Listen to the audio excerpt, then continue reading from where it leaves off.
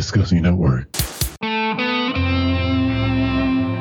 Hello, everyone, and welcome to Discussing Trek, a Star Trek podcast, an unofficial podcast about the CBS All Access series Star Trek Discovery, Star Trek Picard, Star Trek Lore. There's a lot of them. Today, we're going to talk about the fourth film from the Next Generation cast and the 10th of the Star Trek series, Star Trek Nemesis. Like always, I'm your host, Clarence, and I'm joined by my fellow co-host / Trekkies, starting with none other than the historian himself, Cal Jones. How you doing, man?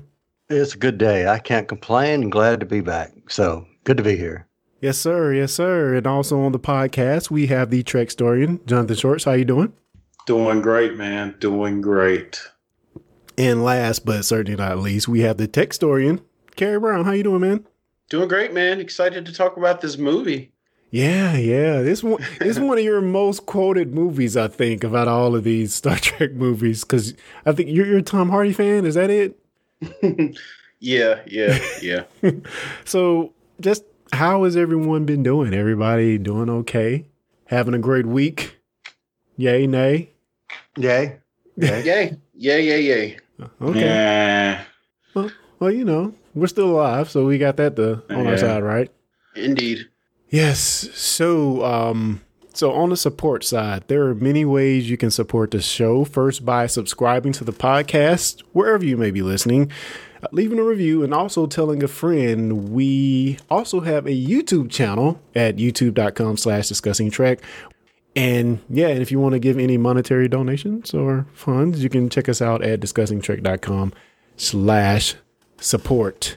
Now we're going to get into our news and updates for this week. There is a good chance that we'll see Gates McFadden in Star Trek Picard Season 2. In an interview with TrekMovie.com, McFadden said that there would be a good chance that she would be appearing, but no contract has been signed. So my question to you guys is, does that mean we're going to get Wesley too? Do we want Wesley? Hey, man. Hey, he hosts the after show thingy, the Ready Room. You like Wesley, right? Yeah, I do, actually. You're a Will Wheaton fan, no? Yeah. For the most part. Any other thoughts on seeing Dr. Crusher in season 2? I'd be all on board for that. I mean, she was one of my favorite characters on the show, so I would be hands down all into that. Really? I thought you were a Pulaski fan. No? Like I said, she was one of my most favorite characters on the show, so Okay. I would be all in for that. All right. Anyway, I'll throw this out before we move on. Like any other character that didn't appear in season 1 that we really want to see in season 2 of Star Trek Picard? I mean, other than the obvious, Geordi and Worf would be cool. Yeah. I mean, Guinan is confirmed, so we can't really say Guinan. Yeah. It's going to be interesting on how they're going to pivot things in season 2, since they kind of more or less resolve the whole synthetic storyline. So yeah, I'm amped to see how they actually pivot the story in season 2 and like where they actually go. It's kind of anything's on the table at this point.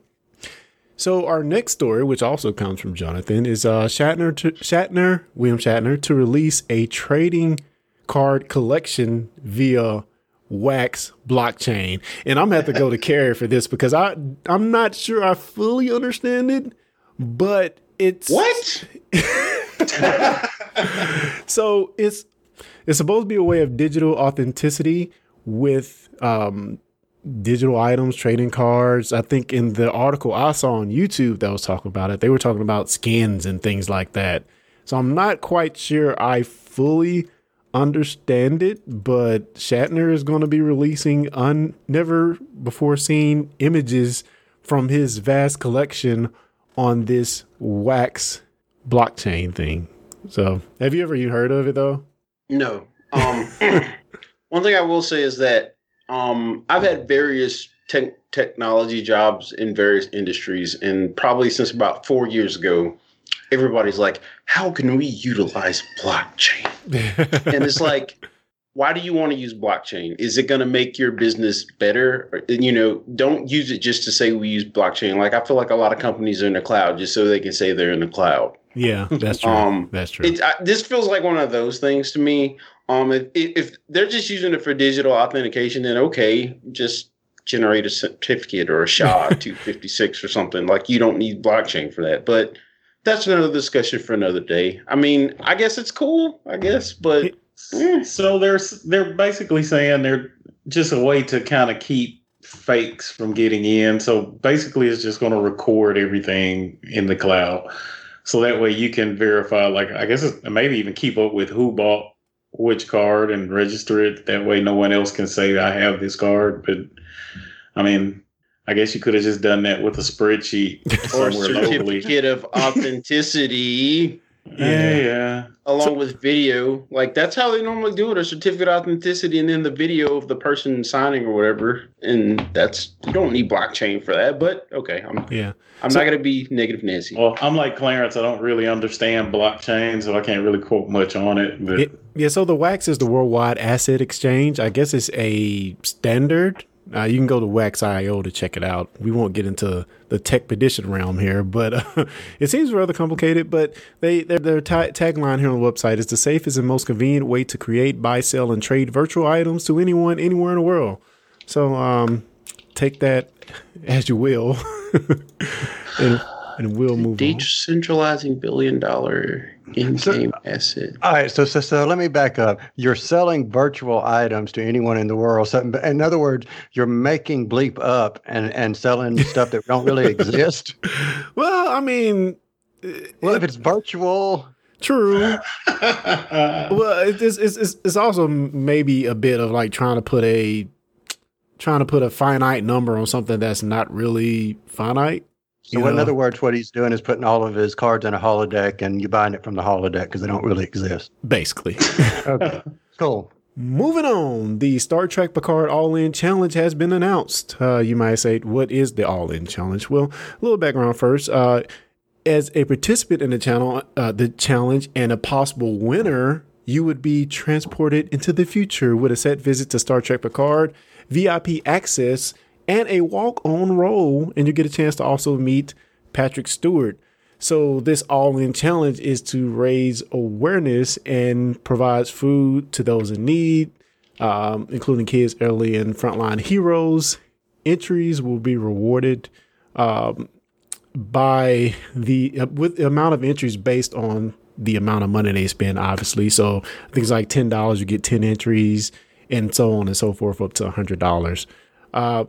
Would any of you guys like to be on Picard in a walk-in role? I've already submitted my entry. I'm entering right now. I've already done it. And I know it says purchase not necessary, but I think I'm going to do the $10 one so I can get multiple entries. Well, it's for a good cause. I mean, obviously. So, if you win, that's just icing on the cake, right? And then if you tweet, I have to go back and look at the store, but if you use a hashtag in a tweet, they donate $1 to charity as well. Oh, cool. So I like the charity part, but I think that podcasting loves my face, so I'll stick with podcasting. Hey, man. Maybe I'll get to say make it so. Get off my set. Oh, boy. Yeah, I'm sure if it was Doctor Who, Kyle would be all on it. Yeah. Like I said, podcasting loves my face. He dancing around like the fiddler on the roof. The fiddler on the... And the last item I have, and this one is really weird, and I think we talked about this a while back. In fact, this may have been so long ago that we talked about it on Tech Edition back in the day. But there is a Star Trek parody film called Unbelievable, and it got picked up for distribution this month. So many of you probably have not even heard of this, with good reason. So it's just weird. So we'll post a link. You can watch the trailer. But basically, the film is called Unbelievable. And it falls in the category for me of how in the heck did this get made? Is that the Snoop Dogg one? That's the Snoop Dogg one. So the film features 40 plus Star Trek actors and Snoop Dogg. And yes, you're right, Carrie, Snoop Dogg. 3 astronauts along with a character called Kirk Stillwood, which is this little puppet doll. What's the Thunderbirds? It's in that vein. Oh yeah, of I remember that. puppet. Traveled to the moon on a rescue mission to determine the fate of 2 aeronautical space system comrades who have not been heard from in several days. And yes, the acronym for aeronautical space systems is exactly what you think it is. Okay. So that's kind of where we're at. The film features in those 3 astronaut positions, Tim Russ, Garrett Wang, and Chase Masterson, and many, many other Star Trek actors. And again, how the heck did this get made? Hey man, I just want to say, like right off the cuff, Snoop Dogg has some space/sci-fi clout.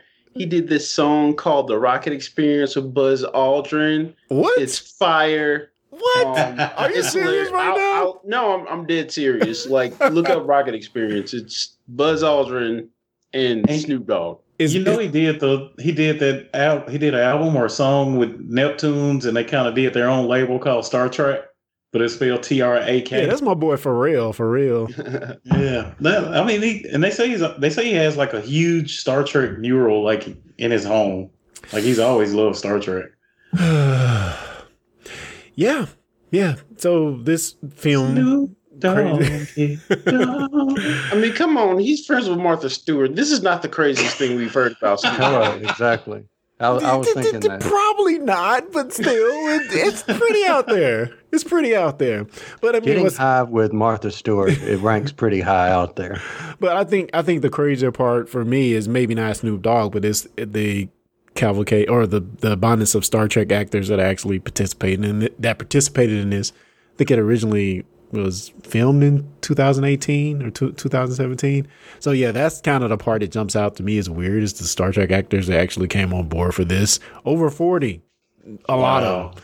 So yeah, and although it does look like an independent film, it's not like but Master P, No Limit Records film quality. It looks Black Superman. It looks like I actually put some money into it. So yeah. And I think that's going to round it out for the news, guys, unless you have anything else that I missed or did not cover. I do have one more thing that not super big, but actually Patrick Stewart did an interview with TV Guide, and they were asking him about the same question that's come up multiple times in our different episodes about how he felt about the profanity in Star Trek.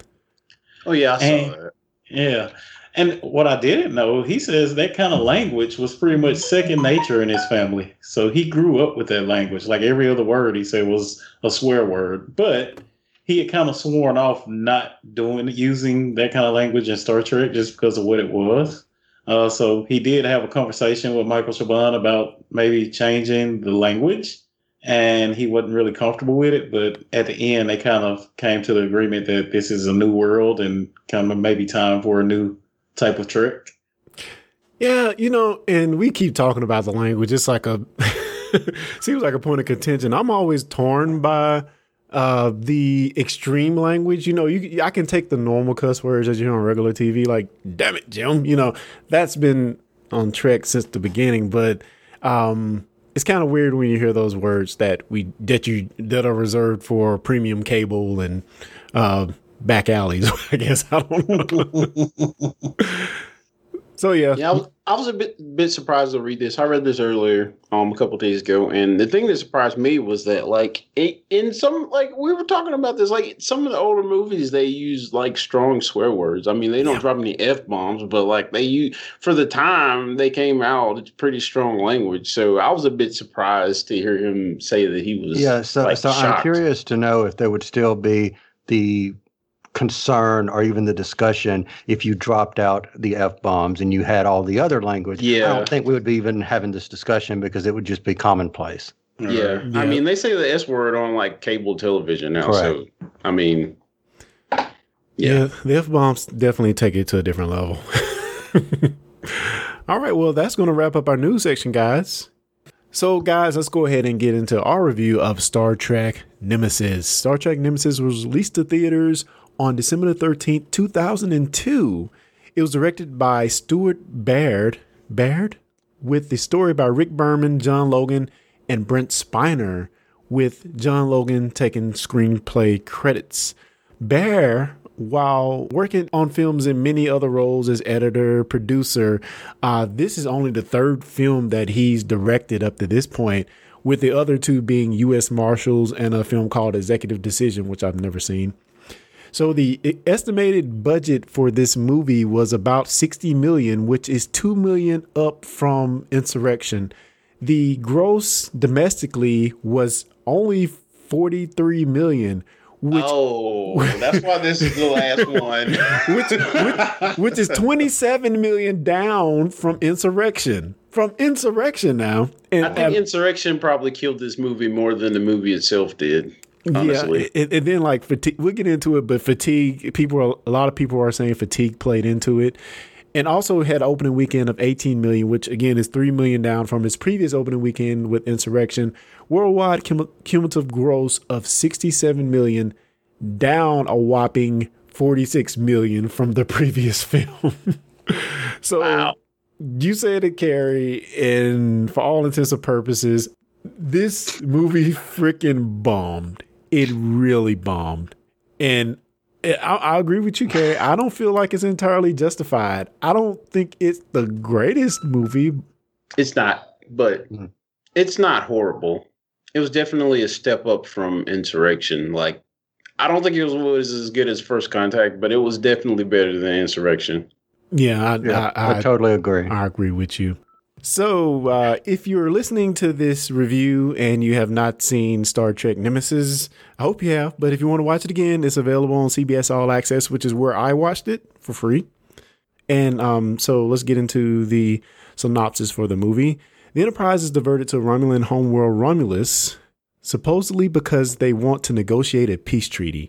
Captain Picard and his crew discover a serious threat to the Federation once Praetor Shinzon plans to attack Earth.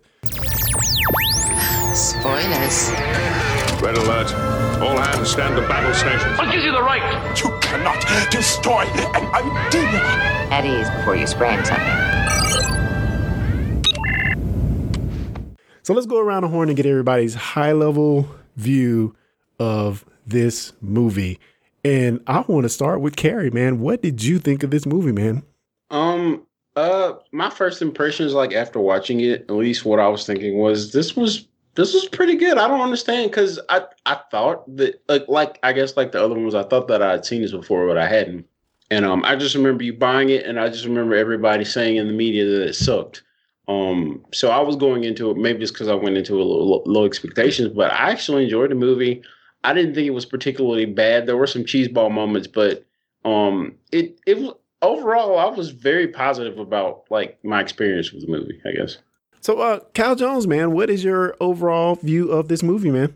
So I'm going to sound like Carrie. I'm going to repeat pretty much what he said. The interesting thing was I sat down ready to watch this movie again and realized, oh, crap, I haven't seen this. I've thought for years that I had seen this, but that's why I feel like I'm echoing Carrie, is because I have not seen this. There is no memory of watching this before last night and earlier today. So I thought it was good. I think it was a lot better than Insurrection. There were, again, I'm sounding like Carrie, there were cheeseball moments in there, and there were some places where the plot kind of came apart and just didn't quite make sense. That said, I enjoyed this so much better than I enjoyed Insurrection. Man, that is very curious. Yeah, Insurrection was the one before. Yeah, this, right? Yeah, that's very curious, man, because, I mean, we're just coming off of a season of Picard, and to me, this movie, in addition to all the episodes we reviewed for getting ready for Picard, this movie is kind of pivotal to yeah, I got some feels in here, man, like thinking about what happened in the Picard season. I definitely got some heartstrings that I wouldn't have gotten if I hadn't seen Picard first. Interesting. And let me reverse that. I wish now that I would have really realized that I had not seen this so that I could have watched it before the Picard series. Wow. Yeah. That is crazy. I just thought it was so bad that it kind of like blocked out of my memory. Yeah, to be brutally honest. I didn't realize that the Blue Skies thing was a reference to this movie. Yes. Like, I had no idea. We talked about that at one point, I thought. Yeah, I think we did. But I missed that one. if you didn't know that coming into, he's like, oh, that makes so much more sense now. That's awesome, John. What are your thoughts, man? So it's been a while since I've actually watched this. So watching it again, and the same way I felt when I seen it the first time, I loved it visually. Cinematography was great on it. It was a great movie. I agree with you guys. It was better than Insurrection for sure. Yeah. But I feel like it did a great job. Like, it had a story, it presented a problem, it solved the problem, had an ending. But I feel like it was like just a bigger TNG episode. Oh, come on, man. I guess part of the problem is just it pretty much took place on two ships, basically. This is true. And so it kind of limits things. This kind of goes back to my opinion of like Snakes on the Plane. Like, I loved it because it was Samuel L. Jackson, but at the end of the day, it was an hour and a half movie on a plane. Now that you think about it, the only time they ever got out of the ship in like open air was when they were looking for the I don't want to say because we're not B4. there yet, but yeah. Oh God, Sorry. B4, really? B4, really? Seriously? But there were three. There were three prototypes from Dr. Soon, and that was one of the three. So it makes sense in that aspect. Why is it called B4 if there were three? Because I think it was before Data and Lore. Exactly. That's what makes it so bad. Yeah, because that pretty much says that he knows that's going to be an imperfect one, because that means he's going to create something that's after B4. Maybe A4? Yeah. After 4. His code name after R is... I'm sorry. Well, no, I did like this movie just for the fact that it gives you a lot of new tech that you have not seen in Trek before. Well, I'd be interested to hear you dive into that later. That's a very high point for me. Cool. And for me, coming off of Insurrection, this seems really, really good. You know, it seems like, again, when I look back 1998 or early aughts, when I originally watched both of these, I thought Insurrection was a really strong movie, but now it just seems bad. And when I look at what they did in Nemesis, I really like it. They have a lot of strong actors in there that are doing what I feel is some pretty cool things. They're exploring some things that I guess we've seen in Trek before. I really have to. That's one of the questions I have to ask you guys a little later. So yeah, I enjoyed it. I thought it was good. I thought the latter half was weaker than the first half. It's sort of like once we got the reveal, it started to kind of peter out. But before that, I felt like it was really strong in great mystery. You know, we get a peek into Romulus, the Senate, you know. All of that stuff is always great because they're one of Trek's greatest villains. So yeah, I really enjoyed the movie. All right, let me drop this in real quick. You know, we were saying a little bit earlier, we were commenting about the fact that this one only had two sets or two different locations going on. I think if you have a very strong story, you could have one set and they're stuck in one set. And if the story's good, that's all that matters. Because go back to Insurrection, you were all over the place. And we're all sitting here saying, we didn't like that. Yeah, exactly. Yeah. And let's go ahead and make this other comparison to Insurrection. Let's talk about the visuals a little bit.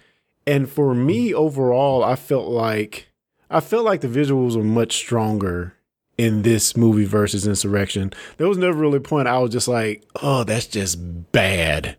The first shot when they're at Romulus and they're like zooming in from outside the world, that looked like a freaking Lego set to me. Like that was the only one that just looked horrible. Like that looked so bad to me. But like I enjoyed that, man. Just about everything else.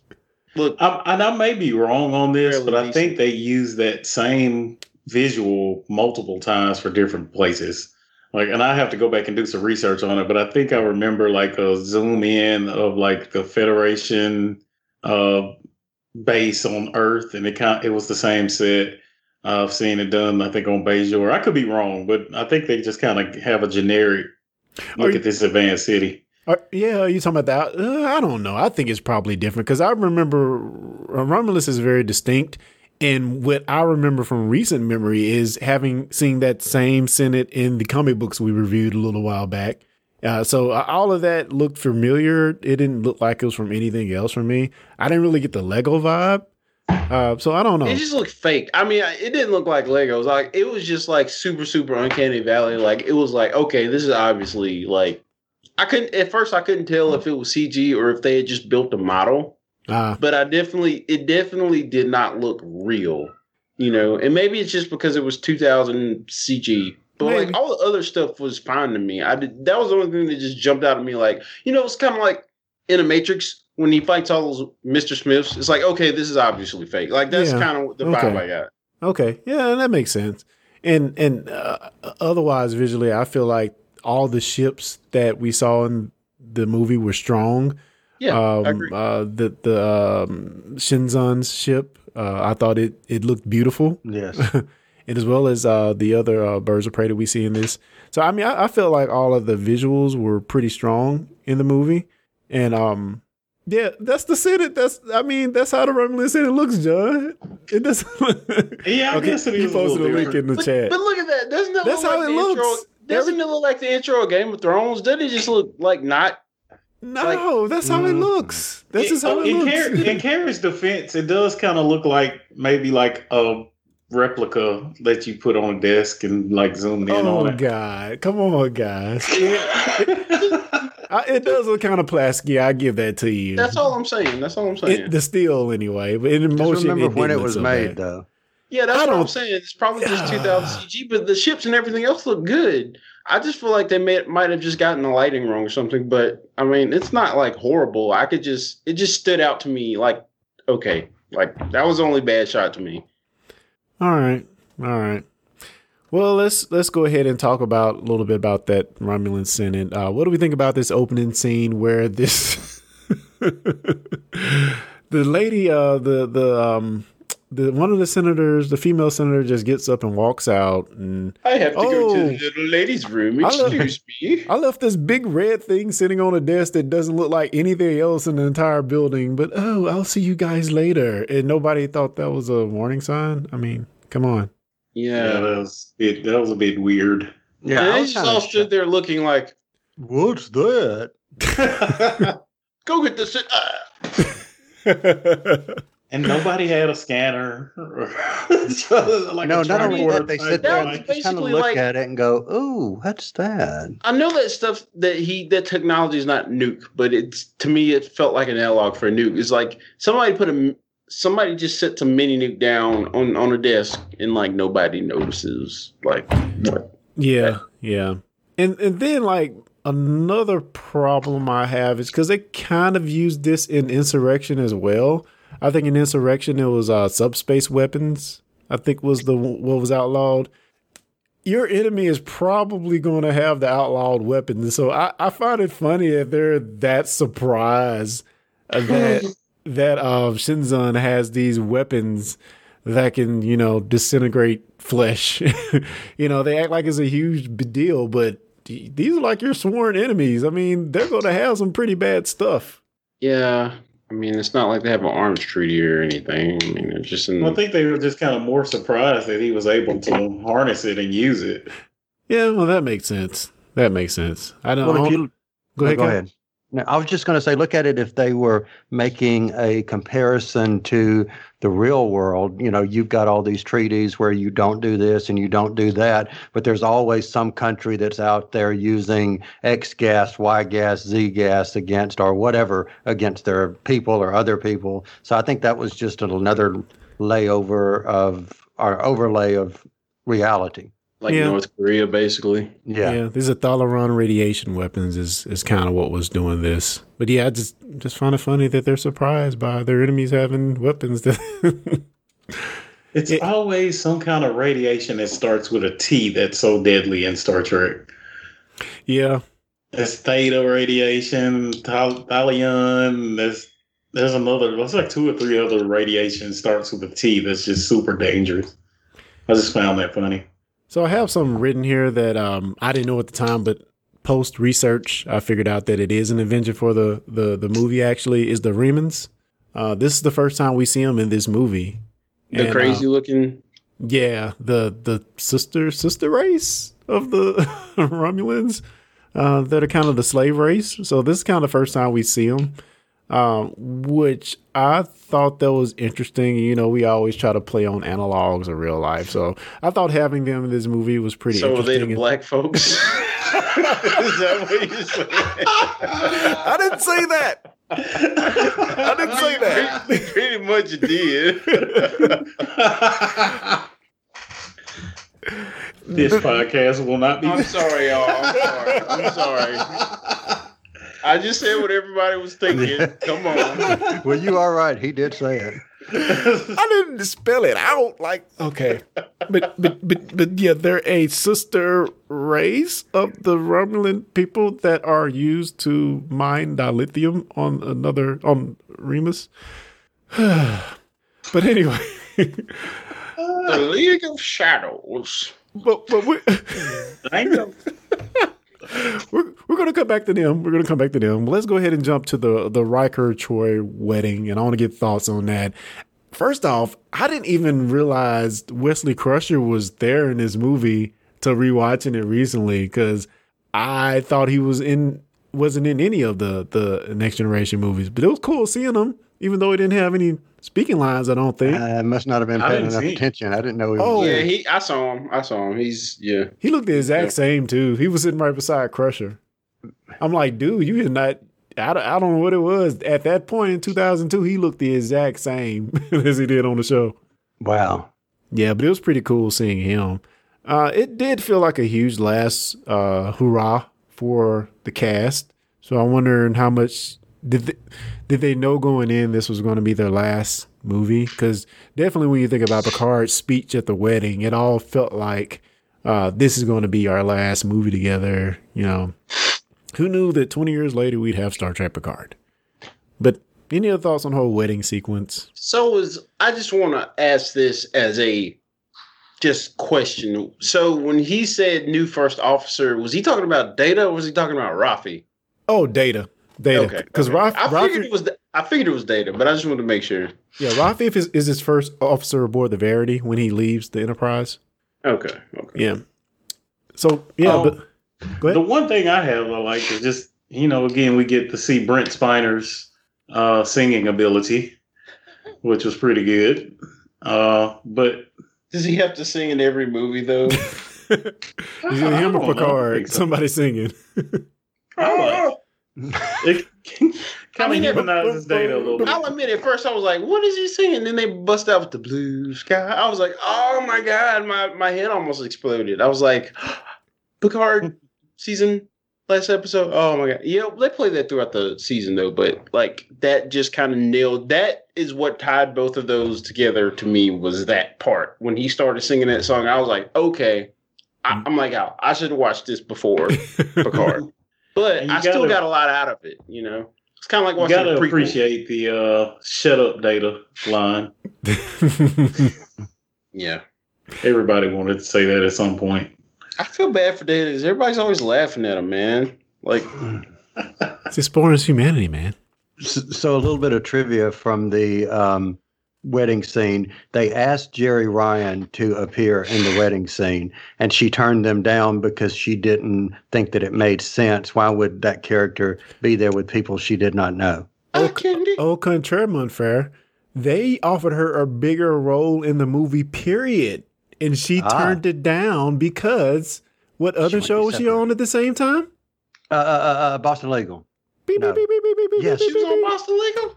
Yeah. I forgot about that. Was she like a main character or was just like a guest character? I think she was a guest. Yeah, a guest. Okay. Because I'm like, she was an attorney or some kind of powerful woman from somewhere else, and I remember that. No. I said Boston Legal. She was on Boston Legal a couple episodes, but she was a regular on Boston Public, which was another show. Oh, yes. Yeah, she was a regular on that. Which was also made by David E. Kelly. Yeah, and she didn't want to be typecast, so she didn't want to come back. So they wound up getting Janeway to make an appearance. And actually, they were going to try to tie a lot of things from other shows into this movie, but for some reason or another, it didn't work, and that's one of them that they were going to try to tie in. Another question: did Janeway become an admiral at the end of Voyager, or was this like a new development? She is an admiral at the end of Voyager because at the end of Voyager we skip some time in the future, and old Janeway comes back. So she's an admiral at some point in the future. We don't know when, but obviously by the time this movie comes out, she's already. I just assumed that, hey, you brought that ship back from the Delta Quadrant. You're an admiral. At least. Congratulations. Yeah. Congratulations. You brought him back. You're an admiral. 70,000 light years. All right. Well, let's move on a little bit here. So no more thoughts on the wedding there? I thought it was funny that Betazoid weddings are in the nude. I mean, really? Oh, okay. Yeah, that seemed kind of like weird. Yeah. I mean, for obvious reasons, but just because, like, did that add anything to the plot except for seeing Worf squirm? Like, was there any other reason? Just to make Worf feel awkward. And it may have been something else mentioned before in the show that we're not remembering. It was when her mom came to the ship. There was talk of, Deanna was destined to marry this guy that was prearranged. Yep. And there was talk of a nude wedding, and everybody was so like taken back from it, like a nude wedding. So it's kind of an ongoing running joke, I guess. Well, let's talk a little bit about Troy's mother, who was not there, Major Barrett. I read that she didn't make an appearance because she was doing Andromeda at the time, which is isn't Kevin Sorbo in that show? Mm-hmm, I think so. Yeah, I think that's a Gene Roddenberry show as well, or Gene Roddenberry produced show. Of course, he wasn't around, I don't think, when it came out. Hercules? Huh? Is that Hercules? Yeah. Kevin Sorbo. Yeah. I've never watched it, which is weird because it seems like something I would have loved, but I just, that's not Star Trek, so I just kind of ignored it. I've never watched that or Babylon 5. Wow. Oh, don't get Babylon me started. 5 I've seen, but not this. I love Babylon 5. Anyway. Haven't seen all of Babylon 5. Seen the first season. So, anyway. So they get this. We're going to go kind of through the movie from the first part, because once it gets halfway, kind of like all is action. So we'll just talk about some of the beginnings. They get this magnetic signature, positronic signature from this planet Calaris 3, and we see Picard drive the Argo around in an action scene, which I guess it made sense. And I will say, we mentioned before earlier, but the whole before thing being in this movie, I will give them credit for being clever, because the fact that they were ignoring all the signs, at least on screen, they didn't show us that they were actually, we think this data port is a real problem. They never said it on screen, but in the background, they purposely kept us in the dark to give us that surprise that Data had switched with before.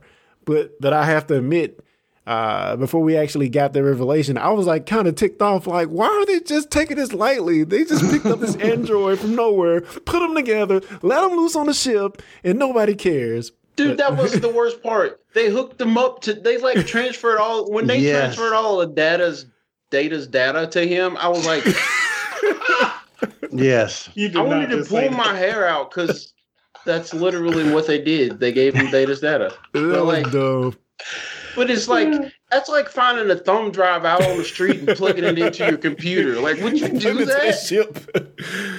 This is an advanced civilization. They don't. Data, I can't believe the captain's letting us do this. They got duped by social engineering. Like, this is some 90s hacker crap that happened. Well, it wasn't the 90s, so okay, I'll give them that. And was it just me, or when before like logging into the terminal, didn't it like the Matrix? I'm like, they totally ripped off the Matrix here. Jeez.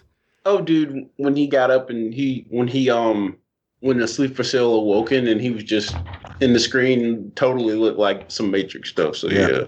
Yeah, and again, like on the thing of before infiltrating Enterprise, and they before switching with Data.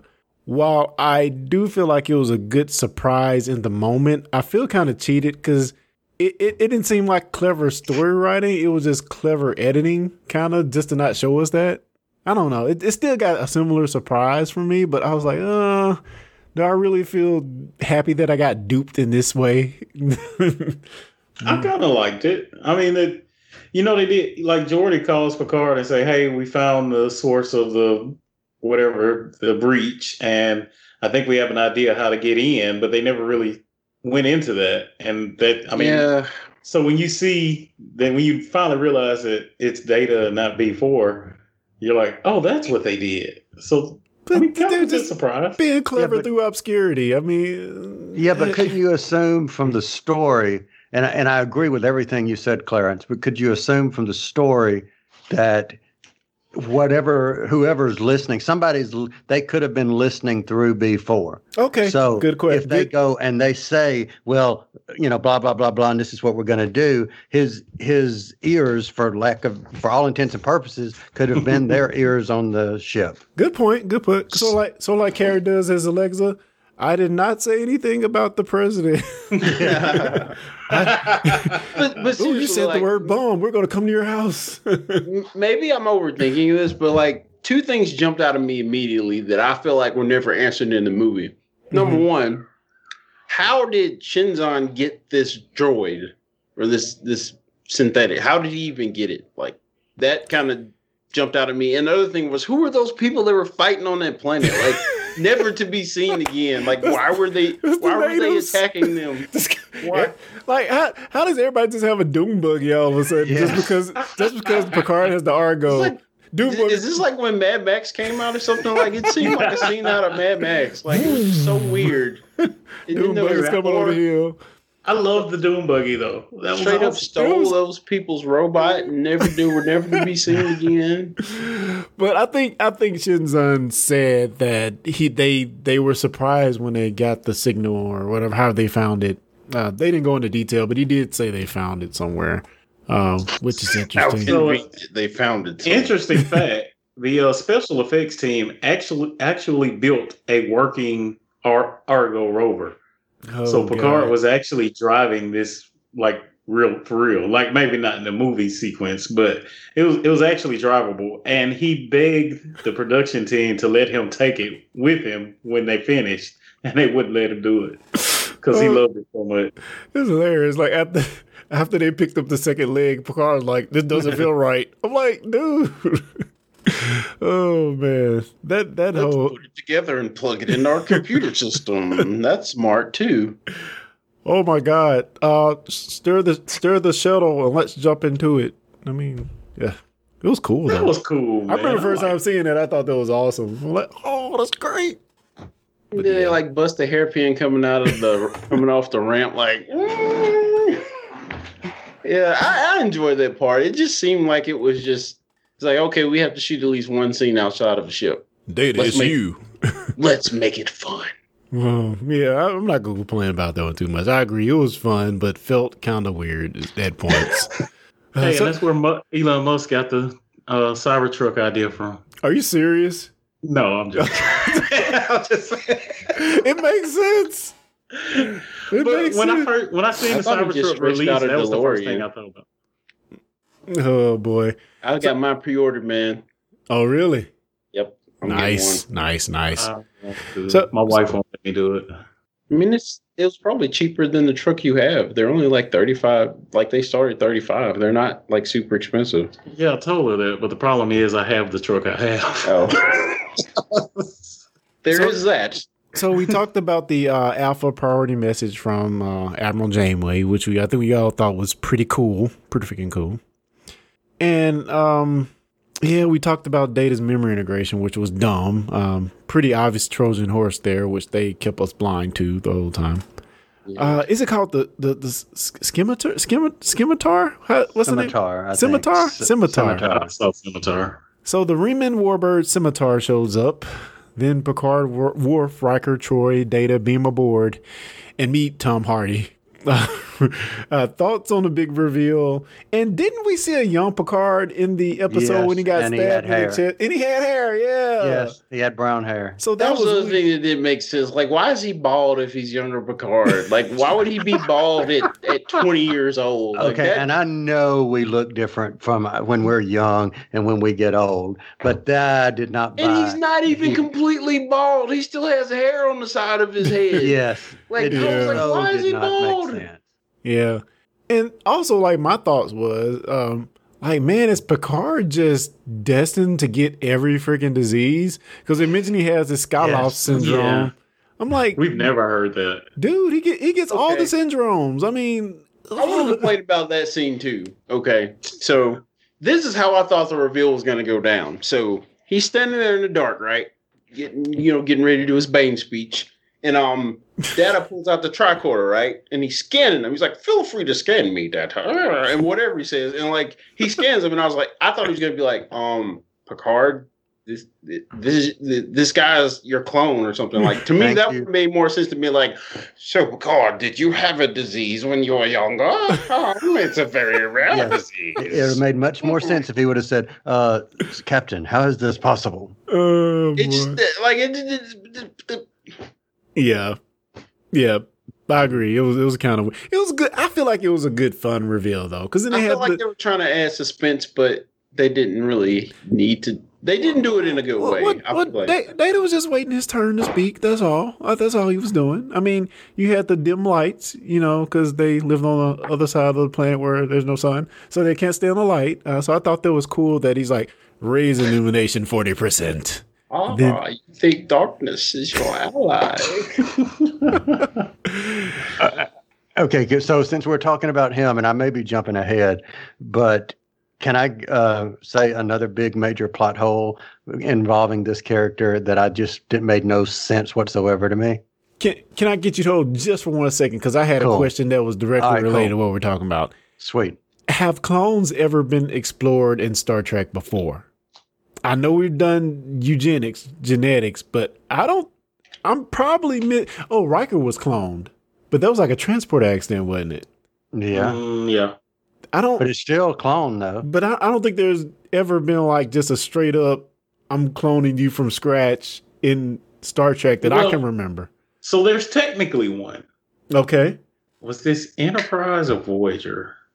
I think it was Enterprise, and their liquid stuff doesn't count on Voyager. No. When I think it was Trip and T'Pol's baby, that guy from like the Terran guy, he cloned the baby. Yeah. Or well, it wasn't a clone. He got their DNA. And made. Yeah. But that technically wasn't a clone. Yeah, I guess not. So I have another question. Like, does Star Trek use Terra and a human like interchangeably? Yeah, or is that a certain type of human? Earth. Just Earth is all they mean. I got you. So, Kyle, go ahead. You had a question or a statement? I'm trying to remember. Another weird thing that happened that you thought was really weird? With Shinzon. Reveal. Plot hole. And again, this may be a getting ahead, but it made no sense to me that he is the quote unquote leader of these people that supposedly hated him so much.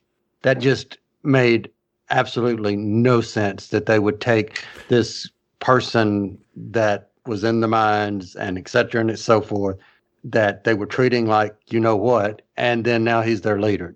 Just didn't buy it. Well, I mean, seem like I've heard. I mean, that's. Well, he I don't think wasn't that's there. He wasn't their leader. I mean, he was the leader of the Remans, which were slaves to the Romulans. Right, but that's what I'm saying, though. He took leadership of the Romulans because he basically wait. No, assassinated. I'm not saying about the Romulans. I'm talking about the people that he's down there with. I'm not meaning the Romulans. I'm talking about the people that he's in the pits with. It doesn't make sense to me that he becomes their leader.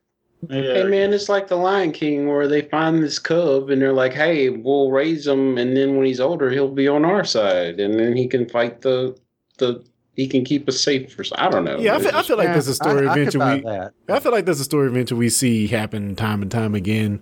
I mean, it's like Blade. I think the Mowgli vampires. story. I mean, he's like a little kid in the jungle, and he winds up being like not controlling everybody, but how does he even survive? It's kind of the same thing. Yeah, I get that. It's just, I don't know. It just didn't feel, it was too convenient. Maybe that's what I'm trying to And say. I get it because they never really show or speak of what hold or power he has over these Remans. Like, essentially, they could kill him. Like, one Reman could probably kill him easily. But he did have a and the thing viceroy is on they- his side, though, Yeah. who does have strong telepathic abilities. Okay, so that I get, and I guess if he were a little more brotherly with them, but he was treating them like you know what. So that's where I'm saying is he was so much about himself. He was even That was their vicious to ticket. them. That was their ticket to get out of the slave situation. So I mean, Good point. I understand that, but the only main thing that bothered me about that was that they showed him as a kid and he has hair. Yeah, true, true, true. That's the thing that bothered But, me. I think what makes sense with that though is they said at a certain age they were going to try to accelerate him to Picard's actual age. So that could be part of the reason why he was, and obviously why he got weird by the end of the movie. That was slowly taking its toll on him. And what's the timing on that? Oh, the timing is just perfect to where it's going to kill him while we're within this 2 days of the time space of this movie. But yeah. Yeah. A lot of it seemed quite matter of factly, but So plot's got a plot. we want to talk bones to pick. Like one of the biggest things that got on my nerves was while they were on the what's the name of the ship again? Like Scimitar ship. Scimitar. And they were trying to make the first time they escaped, Data and Picard. So Picard is able to like gun down by himself while Data is opening the door. He's able to gun down like 20 Remans and they're able to get away and then come back through the ship. Really? Okay, that was kind of cool. But still, how is he able to gun down all these Remans by himself and not get shot once? I know he's the hero Because of the he's story. Picard. That's the only answer I can come up with. These are stone cold soldiers. I don't understand how you can blast a hole through the whole ship and not just blast the door open. Thank Like you. that's what I didn't understand. Because of the force fields. There's a force field on Yeah, they said the force field was over the door. No, he said over all of the portholes. So they have this super and advanced ship, but they're going to only put he busted field over over the the window door. on the ship. Yeah. Well, in their defense, you don't expect somebody to drive the ship back through the ship. True, but why did Shinzon's throne room look like Palpatine's lair? It's like it just went through the glass. It looks like exactly off of Star Wars. Take a look at it. It's the glass circle thing. Yeah, it was yeah. That whole scene, it looked cool, but it's kind of like the buggy Impractical. scene where it's like, I don't know how necessary that was. Well, let's talk about it because to me, once we get the reveal of who Shinzon is, like all the movie, basically from that point, it is all action. So I feel like it might be kind of hard to talk about. There is this one scene where Ron Perlman, the Viceroy, actually violates Troy, which is very similar to us. There was like the almost exact same thing happened on. There's an episode called Violations, where I forget, but a dude enters her mind and basically does the exact same thing. Like Riker she has a vision of her and Riker together, and the other dude just takes over and does the same exact thing. Basically, I in this remember movie. that. So that just felt weird, and Old Troy's just a target. I don't know if I liked seeing that. Never liked seeing it, but it just felt weird today in today's time seeing the character treated like that. Like, is that the only way you can like give her impact in this movie? Is to show her getting violated like that? Good. Yeah, I was just going to say that scene was for no other purpose than to give her that scene at the end where she gets into his mind and pretty much, takes control. Yeah, but I don't know. I just didn't like it. So you said it was necessary plot device for like what happened at the end, but like what did she end up doing? So she basically got violated so she could like get in this dude's mind and they could shoot him 5 times. Yeah, I don't think it was. I don't think it Yeah. was necessary. like they didn't do So- any damage to the ship. Here's my problem. Here's my thing. like that wasn't the first time they had hit this ship. So why is it all of a sudden she like reaches this guy telepathically and tells him where to shoot, and then all of a sudden their weapons are doing something? Like they hit him like 20 times already, and it never seemed to cause any damage. Yeah. But, I feel like that battle overall was by far the weakest part of the movie. I did like the kamikaze ramming of the ship though. I thought that was good.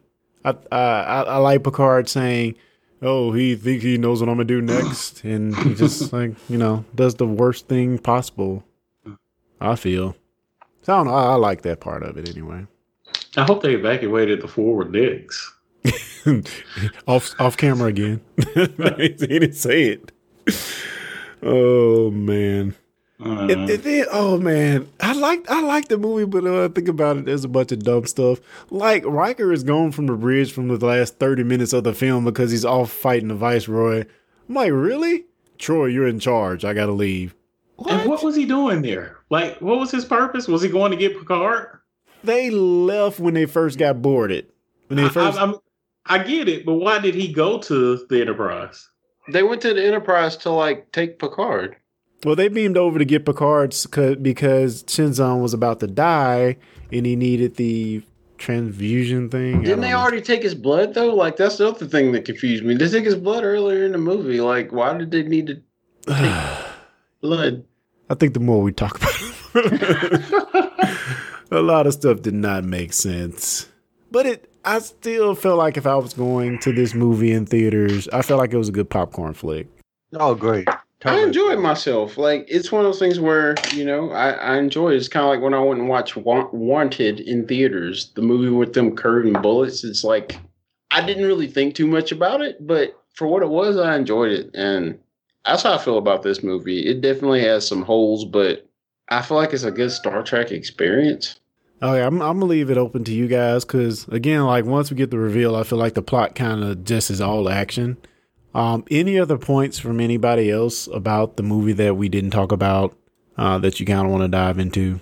The final fight, not necessarily the battle, but the final fight scene. I thought it was kind of weird that Picard was fighting toe-to-toe with his younger self.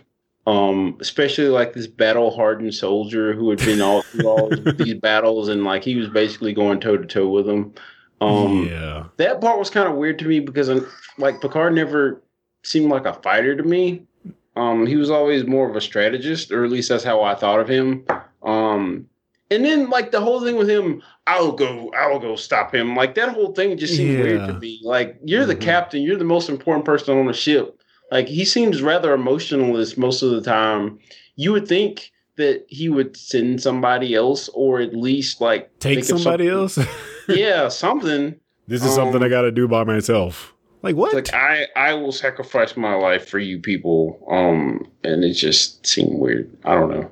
Yeah. But the transponder thing with that, like that whole thing was cool. It was a real tearjerker. So like that part was really sad to me. I could really, and I feel like if I didn't have the context of Picard, maybe I wouldn't have thought that way, which is why I think maybe some people didn't like this movie when it came out. But with me having that context of what happens after this, I feel like it had a lot more weight to it, even though, of course, that Data dying is going to have weight. But I just feel like it was a lot heavier for me than it necessarily knowing what you know now. Yeah. Whatever happened to before, though? Is he ever mentioned again? I think they mention them on the show as, I don't even know if they say before per se, but they do mention getting Data's memories from the android. I don't know if they said before, but okay. That is how they got Data's memories in the computer, which we see in Picard, I believe. Yeah, that makes sense. Yeah, because and it's been written, it's kind of been retconned because in the comic verse, before it actually becomes Data, and like becomes the captain of the Enterprise in the IDW comic verse, which has been retconned, obviously. But yeah, they kind of change all that. So, see, I remember watching this for the first time, and that's just kind of what I assumed that it's just before it becomes Data, and we just go on. That's the way they kind of set it up, especially at the beginning at the end when he's trying to learn that song. They kind of set it up like this guy's going to eventually become the new Data. They don't really make it seem like it's a final farewell. That's kind of how I expected him to show back up in Picard. Like B4 would show up, but it's just Data. You know what I mean? Yeah, and again, like if you read those IDW countdown books for the 2009 Star Trek movie, like Data's in it. He's in it. So yeah, it's kind of weird that they changed all that, but yeah, definitely a impactful send off for him. And you know, I could see this being a weird place to end it all. You know, to leave that unresolved thing, but maybe it is a good place. It kept people wondering for the last 18 years. So I don't know. Yeah, I think as an ending, because I just from watching it today, I assumed that at this point that this was the bookend for the Next Generation, like that they would not be. I mean, it seemed like a series of finale of some TV show where everybody goes their own way. There's something sad that happens, blah blah blah blah. Yeah, kaput. The only other thing I would add is I do think, while it may not have been executed perfectly, I did like the parallel story of nurture and nature kind of going on with B4 and Data, as well as fake Picard and Picard. yeah, they definitely Picard and Data had a few conversations where they kind of talked about it, but yeah, that was nice parallelism in the entire movie of their journeys, their similar journeys. So I like that as well. That was cool. I didn't see the light until I was already a man. But yeah, so unless we have anything else to say, again, I thought the Scimitar was like an awesome ship. That's like one of my favorite. That's one of my favorite enemy ships in all of Star Trek. And the way the wings kind of expand, I thought that was freaking cool, man. So yeah, I thought the visual of that was pretty phenomenal. Oh, one last thing, then I'll hush. But I like the fact of the very end where the Romulan captain or whoever she was saying what she did to Picard of you've made a friend here today, and that made a lot more sense to things that I saw in Picard. Yeah, I mean, they're trying to save him. Yeah. Yes. Yeah, it's at a point where by the end of this, they're able to form some type of bond with this, whole race of people or beings that they've really been on the edge with throughout all of the series that we know of. And it's kind of cool to see them form some type of diplomatic relationship by the end of that. And it was actually cool to see them working together, fighting together. I thought that was pretty fantastic to see, the Romulan ship come in and help the Enterprise. So that was cool. So let me ask this question. Now that we've picked it apart, how do you rank this movie compared to the others? I think this is number 3. I think Insurrection has to be the worst one out of the bunch by far. Of course, First Contact and Generations, both of those are really strong. I think First Contact beats out Generations a bit, but in my opinion, this one ranks number 3 and Insurrection number 4 in the Next Generation movies. What about you guys? I agree with everything, but I'm wanting to say I don't know if I think First Contact was better than Generations. Fair enough. I don't know the answer. I don't have an answer to what I'm saying. I don't know if it, but I don't know if it. I would say, are we including the TOS movies in this? No, just the Next Generation movies. Yeah, I would say First Contact definitely best, then Generations, then this, and then Insurrection. That garbage movie.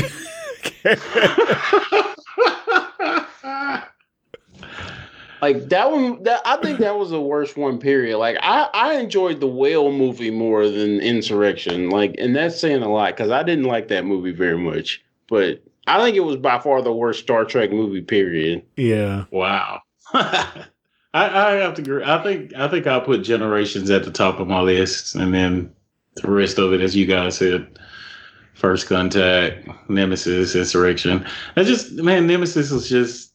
I felt like they could have done more with what they had. Like they had a great platform, like a great build up to do a lot. And then, as you say, Clarence, halfway through, I mean, other than just some action scenes, we kind of lost it. Yeah. I wish they would have kept it more cerebral, like the first part of the movie. Yeah. Agreed. So we're going to wrap this thing up. Again, thank you all for being on. I always appreciate it. And let's go around the horn and see what everybody's been working on, podcast related or otherwise. And let's start with you, Carrie, man. What's going on? Well, you know the deal there. Techpedition coming soon. That's all I got to say. Coming soon. ... All right. Cal Jones. All right. Well, I'll keep it short and sweet. Discussing Who Series 5 or the 2010 series of Doctor Who. That's what we're on now. DiscussingWho.com. Cool beans. Jonathan. Guess we could point you to Real Insight on Facebook and YouTube, and it's a little video channel we're doing talking about business adventures and business advice. So check that out. Hopefully a new episode coming soon. And I also just throw this out here, completely not Trek related or anything related. You should watch the Ozarks. Oh, it's good. You're preaching to the choir here, man. That is an awesome show. Crazy. What season are you in? I probably midway through season 2. Oh man, yeah, that is a fantastic show. Fantastic show. Yeah. And for me, I'll just say head over to Discussing Network, where you can check out all the other shows that I'm on. And in addition to techpedition.com, where you can check out the Techpedition podcast, where we talk about tech. And that's about it, guys. Thanks for joining us. Send in any fan mail or reactions to the review. Tell us what we missed, what we got right, what we got wrong. You can send that in to fans@discussingtrek.com or hit us up at Discussing Trek on any of the social medias. And again, thanks for joining us, guys. And until next time, live long and prosper.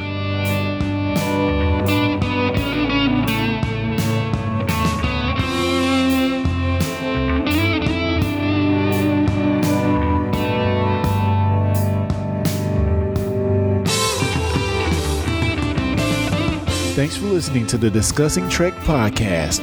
For more information, go to discussingtrek.com/subscribe.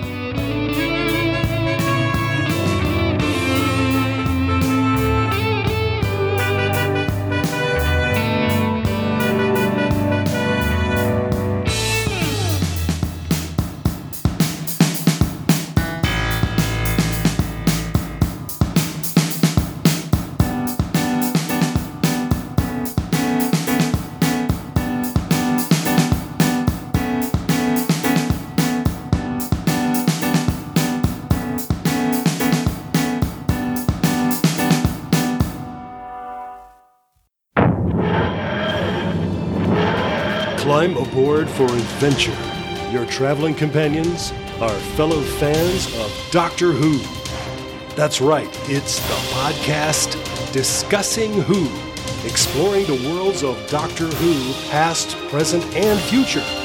Find out more at DiscussingWho.com. Discussing Network.